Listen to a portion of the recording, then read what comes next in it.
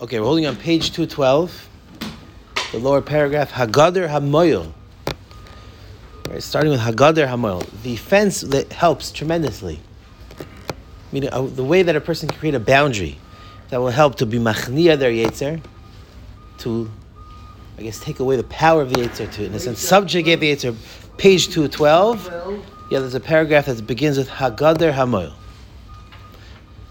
L'hachnas ha'yetzer hu ravoin hanefesh. Now, the literal definition means the starvation of the nefesh, right? What does that mean, ra'avon? Ra'avon does not mean you have to starve it per se. But it definitely means, the way I would describe it today is more a detox. No, I'll explain it. What's a detox? Someone, God forbid, let's say has a drinking problem. Or someone that is addicted to some form. Page 212. So we're saying over here, ra'avon hanefesh is what helps to be machniya the yetzer. To take away and to subjugate our yetzer. How do we do that? So people make a mistake. They say, ra'avon hanefesh means you have to starve yourself. That's not starving yourself. It's all about detox. Detox means that you're getting away all the bad habits. The same way that a person, let's say, is on a bad diet. So they have to go on a detox, which means you have to stop eating sugar, stop eating carbs. You have to go off of the things that are just generally and objectively not healthy for the body. So there's certain things that are just objectively not healthy for the soul. These certain things are just not helpful for our growth. And we have to figure out a way to starve ourselves, yes, but really it means to remove the bad. To starve means that you're suffering. Now, there may be suffering, but anything that has a purpose for a particular meaning is not really that difficult. Because if you believe in it and you actually have a sense of mission and purpose, then it's actually you can deal with. And people that are on diets, now it may be hard for them, but someone who's doing well, they feel like there's a purpose to it. So therefore, yes, they're starving, but at the same time, they feel it's for a particular purpose. So it's not a suffering. It's more a detox, like I said, to remove the bad things that are affecting you. So therefore, says the Orchos Tzaddikim, Lamayit, what does this mean? How do we do this? How do we subject our yetzer? To lessen the amount of enjoyment that we have. Lamayit ta'anugim v'ha'anois b'ma'achal u'mishneh. Through food and drink. Now what does that mean? It means, specifically, let's say for example, I'm on a particular diet right now. It's called the carnivore diet. I've mentioned it probably a million times, on this carnivore diet, one thing in particular that you have to do is you have to pretty much cut out almost everything. So I don't eat vegetables, I don't eat carbs for sure. Sugar I try, b'chal not. But particularly when it comes to spices. And I actually had a tremendous experience with this, which is when I would make a steak, I would like to put on this type of, onion and then garlic and then this type of new spice. My mother's a chef, so I love trying out new spices. But part of the diet is just literally salt and yesh oimrim. There's an opinion that holds maybe at least black pepper is allowed. Why because some people, their bodies are not able to handle the toxicity that is in these levels of foods. That salt pretty much is pretty much not toxic. A lot of these things have a certain level of sharpness to them, the toxicity to them in the body, and some percentage of all the population, some people can't handle certain foods. So a person needs to do detox to kind of remove themselves from all these things and to see how they react. But to appreciate what does it mean to have a good piece of steak, which is salt and maybe even pepper. Initially, I was doing it for the first 2 months, just salt. The first week I hated it. I was like, this is not fun. What? No, tons of salt. No, you put it don't worry. Salt, good salt. Yeah, the best of it salt, the Himalayan salt.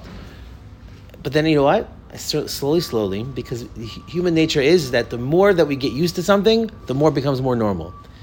Yeah, it's difficult for the first week, 2 weeks, but eventually it becomes your norm. And the only reason why we don't like it is because our mind always compares to a previous episode. But if really the truth is, if your new episode is what you're doing now, then you're always comparing it to the most recent episode. But human nature doesn't remember that much. So really it takes 2 weeks to forget something. Right? Be'erech 2, they say maybe 4 weeks to change a midah.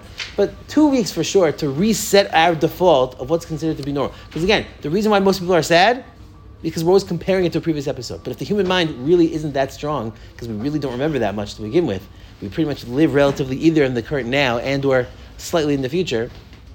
So therefore, if you can change your habit of what you generally do, you're going to be less bothered by what you're comparing in the past. Because it's your brain already in a sense forgot it. Yes? Just wanted to make a suggestion. I like what Orchos Tzaddikim was saying. I find that if I was able to prepare myself a little bit, I love food. Mm-hmm. I just love the way it tastes. Hashem wants you to enjoy the food, to whatever degree that means. I feel like that's part of my own habit. For sure. It's like I'm in heaven. But now I see that certain things I can't do anymore. I just can't. Right. Cannot. Right.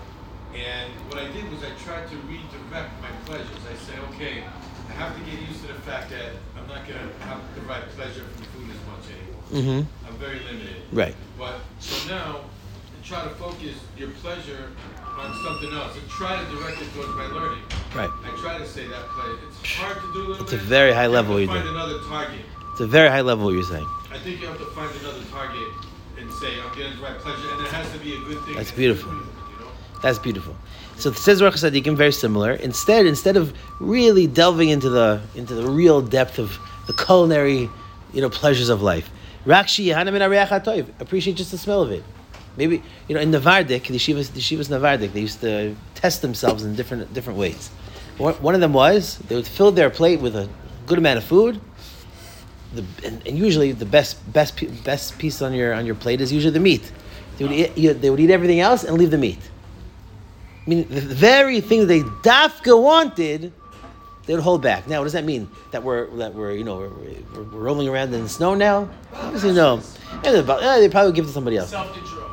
Idea of self-control. Because again, when you look at it from a detox standpoint, that we're trying to retrain how we relate to things and to get away all the toxins and then to relate back to what is proper attitudes of life. But yeah, Baruch Hashem, we can survive without meat. We shouldn't, but you're not going to die if you don't have meat. A lot of times, people, they come to a kiddush. Their eyes are so wide. Their plate is, unfortunately, they give those tiny little plates. What you got to do? 2 plates. Right? You beat the system. They give you a small plate because they don't want people you taking. You take 2 plates. You figure it out. You go twice even. You have to push through. Okay, you have to have sharp elbows. Our eyes are wide open. We take the cholent, the kish, and what happens? Ultimately, see how much gets thrown out? If anybody is even lucky enough to even have the good midas to stick around after the kish to help clean up, what's left over? A full plate of kugel. A full plate of kish. And you see this, kids, you see it the most. Because kids, they have the widest eyes, the smallest stomachs. They take the tons of cholent, tons of kugel, and it gets thrown out. Okay, listen, they're kids. Kids, to whatever degree of pachas you can't stop kids from being kids. However, though, it tells you something emblematic about our human mind. Big eyes, small stomachs. If you can appreciate maybe to bring in line our eyes with our stomach, again, this is not a weight loss course over here. It's how we can relate to what does it mean, gashmis. Because the more you relate to these things and the more you delve deeply into it, like why is it that we have such wide eyes? We get so excited. It's like we have to fight for it. We have to this. People that binge eat, one of the reasons why people binge eat is because there's a concern. There's a concern that somehow deep in their mind, there's a feeling that the food's going to get taken away from them. However caused that trauma. What happened to that person? They have such a need to just fress. In Yiddish, it's to fress. Just to fress. We can't. We have to be mamayid from my olam, and to the extent that we give into this and we build into it and we invest into it and we think about it and we just think about it constantly, then yeah, your Yetzer Hara is going to be very strong because you don't have shlita on yourself. You don't have shlita on yourself. I would just say one thing. I would say to have these kind of things in front of you to try to exercise self-control. In theory, that's a very good idea. But it could be just at some point a person might say, you know what, I haven't eaten a cookie in 6 months. What's one cookie going to hurt? Right. That's what happened to me. Right. And then I gained all my weight back. Right. It's like I was talking about. I would say I went to a kiddush on Shabbos. Right. But I didn't go. Right. I saw all the stuff that was there that was like so desirable. Chocolate cookies covered with chocolate with M&Ms on top. Thank you for all the descriptions. But let me tell you. First time ever. Oh, you had it? Boom. First time ever. You didn't touch. I skipped kiddush. Wow. No, but that's knowing yourself. That's exactly what the Orchos Tzaddikim is saying. So you have to make a gather for yourself. You have to make a gather, which means that you have to know your nature. Some people are alcoholics, which means they can't socially drink. They can't go to a Shalom Zachar on Friday night. They can't go to a Neufruf. They can't go to a Kiddush because they're concerned. If I had just one beer, if I have one cup, I know I'm done. I know somebody who literally is an alcoholic. He told me one time when he relapsed, what happened when he relapsed? He said, okay, one time, I haven't had in 5 years. Right. Took 1 cup. Right. He found himself in rehab 2 months later. Can you imagine such a thing? And he, in his own mind, he was just like it went to his mouth and he clicked all the different sensors in his brain. It's like this is not good. So what does the Orchos Tzaddikim says? So what does it suggest that the smell of the food is good? That's more of a temptation. True, but at the same time, you're also. It's not a test to run out. Now you have to know yourself. No, If that's where you're holding at this very moment, that's fine. all right. But what was I saying? If you know where you're holding at this moment, then you have to know. Okay, this is where I'm holding. So if you're holding at a stage where you need to leave entirely, that's one thing. But when it comes to just actually being confronted with the test, meaning we said before, I think we mentioned before about lashon hara. That lashon hara, the kunz is not about lashon hara, is not to not speak. It's to speak and not. Your words should not be the type of words that are lashon hara. I mean, you should be able to speak. So that's the highest form. The highest form is that you're, in a sense, confronted by the challenge, but you still have the ability to be shalot on yourself. Let's continue. Instead, right? And from the rechitzas chamin, what's rechitzat chamin? Warm baths, right? Hot baths. That's something that's enjoyable for you.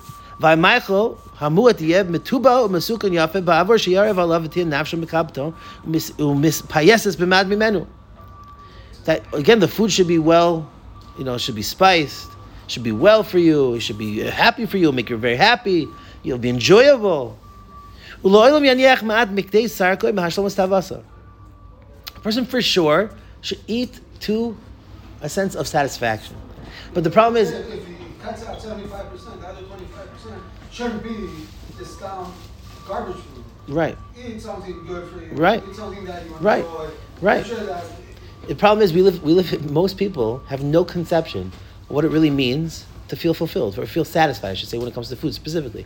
The Western world, we have it basically that people have no distinction of what it actually means to feel satisfied in your food and full to your stomach. What we think is actually, I'm not hungry anymore, is Satisfaction. no. You're full. Your stomach is bursting out. No, but they think it's satisfaction. They think that's satisfaction, which means they have no conception of what it really means to actually eat in a healthy way. According to halacha, the Rambam brings this down. A person should be eating, chewing slowly. You shouldn't be drinking during the meal. You have to let the food actually be mavliya, become actually digested in your body. And according to a lot of nutritionists that you speak to, they say that you have to actually wait 10 minutes till your next serving. What happens? Because your brain doesn't chap that you're full yet. I mean, your stomach is full, but your brain doesn't think you're full. So you're already taking the next course, or the next serving, and then finally you're in the middle of your beginning already of your second taking. Your stomach now realizes, has sent the message up now to your brain, and now you're full, but you're already stuck, and it's stuck in cost fallacy. So like, okay, I'm already doing it. I got to go further, and you eat more and more and more until eventually you're completely stuffed to the gill. And no wonder people suffer from weight problems, from health. It's so many health issues. It's pacha b'chadim because we have such a misconception of what does it mean to live a healthy, balanced, normal life. It's the craziest thing. Again, this is not a weight loss seminar, although I could charge. The person should really just eat to the extent of normality. Right? You shouldn't drink heavy, strong wines. In those days, by the way, I don't know how many years ago this was. I think 800, like 600 years ago. But we're talking about like even 2,000 years ago. The time of the Gemara, there's a halacha of mezigas kois. You have to water down the wine because wine at that point was like jelly. Basically, it's highly concentrated alcohol, which is probably around like 60% alcohol. So you have to water it down in order to lower that percentage. So he's saying this person should not drink straight. What? 60% is not. Oh, I'm sorry. I didn't know I was around experts over here. 90%. But it's not highly. A normal bottle of wine in the store is at most 15%. 14%. That's a Budweiser. Yeah. If you buy schnapps, it's at least minimum 40%. Okay. No, Yeah, we're talking about schnapps, but not wine. not wine. We're talking about like really highly. 14% is normal. I mean, that's the point. 60. Wine is often drank in large. 12% alcohol. Okay, shh. Let's not get too far afield. Anyway, what's the point? The point being is that you don't want to get drunk. Yeah, you don't want to get drunk because getting drunk is not a way that a person is able to relate to the world in a healthy way. Is not able to be in control of themselves. Obviously, if we're talking about somebody who's trying to be shayla on themselves, to actually learn how to live a healthy, balanced lifestyle. If you're drunk, you're by definition not in control. It takes away your inhibitions. It takes away your thought process. You can get drunk on Friday night, go to sleep, but like in terms of like every meal, that's basically because in the olden days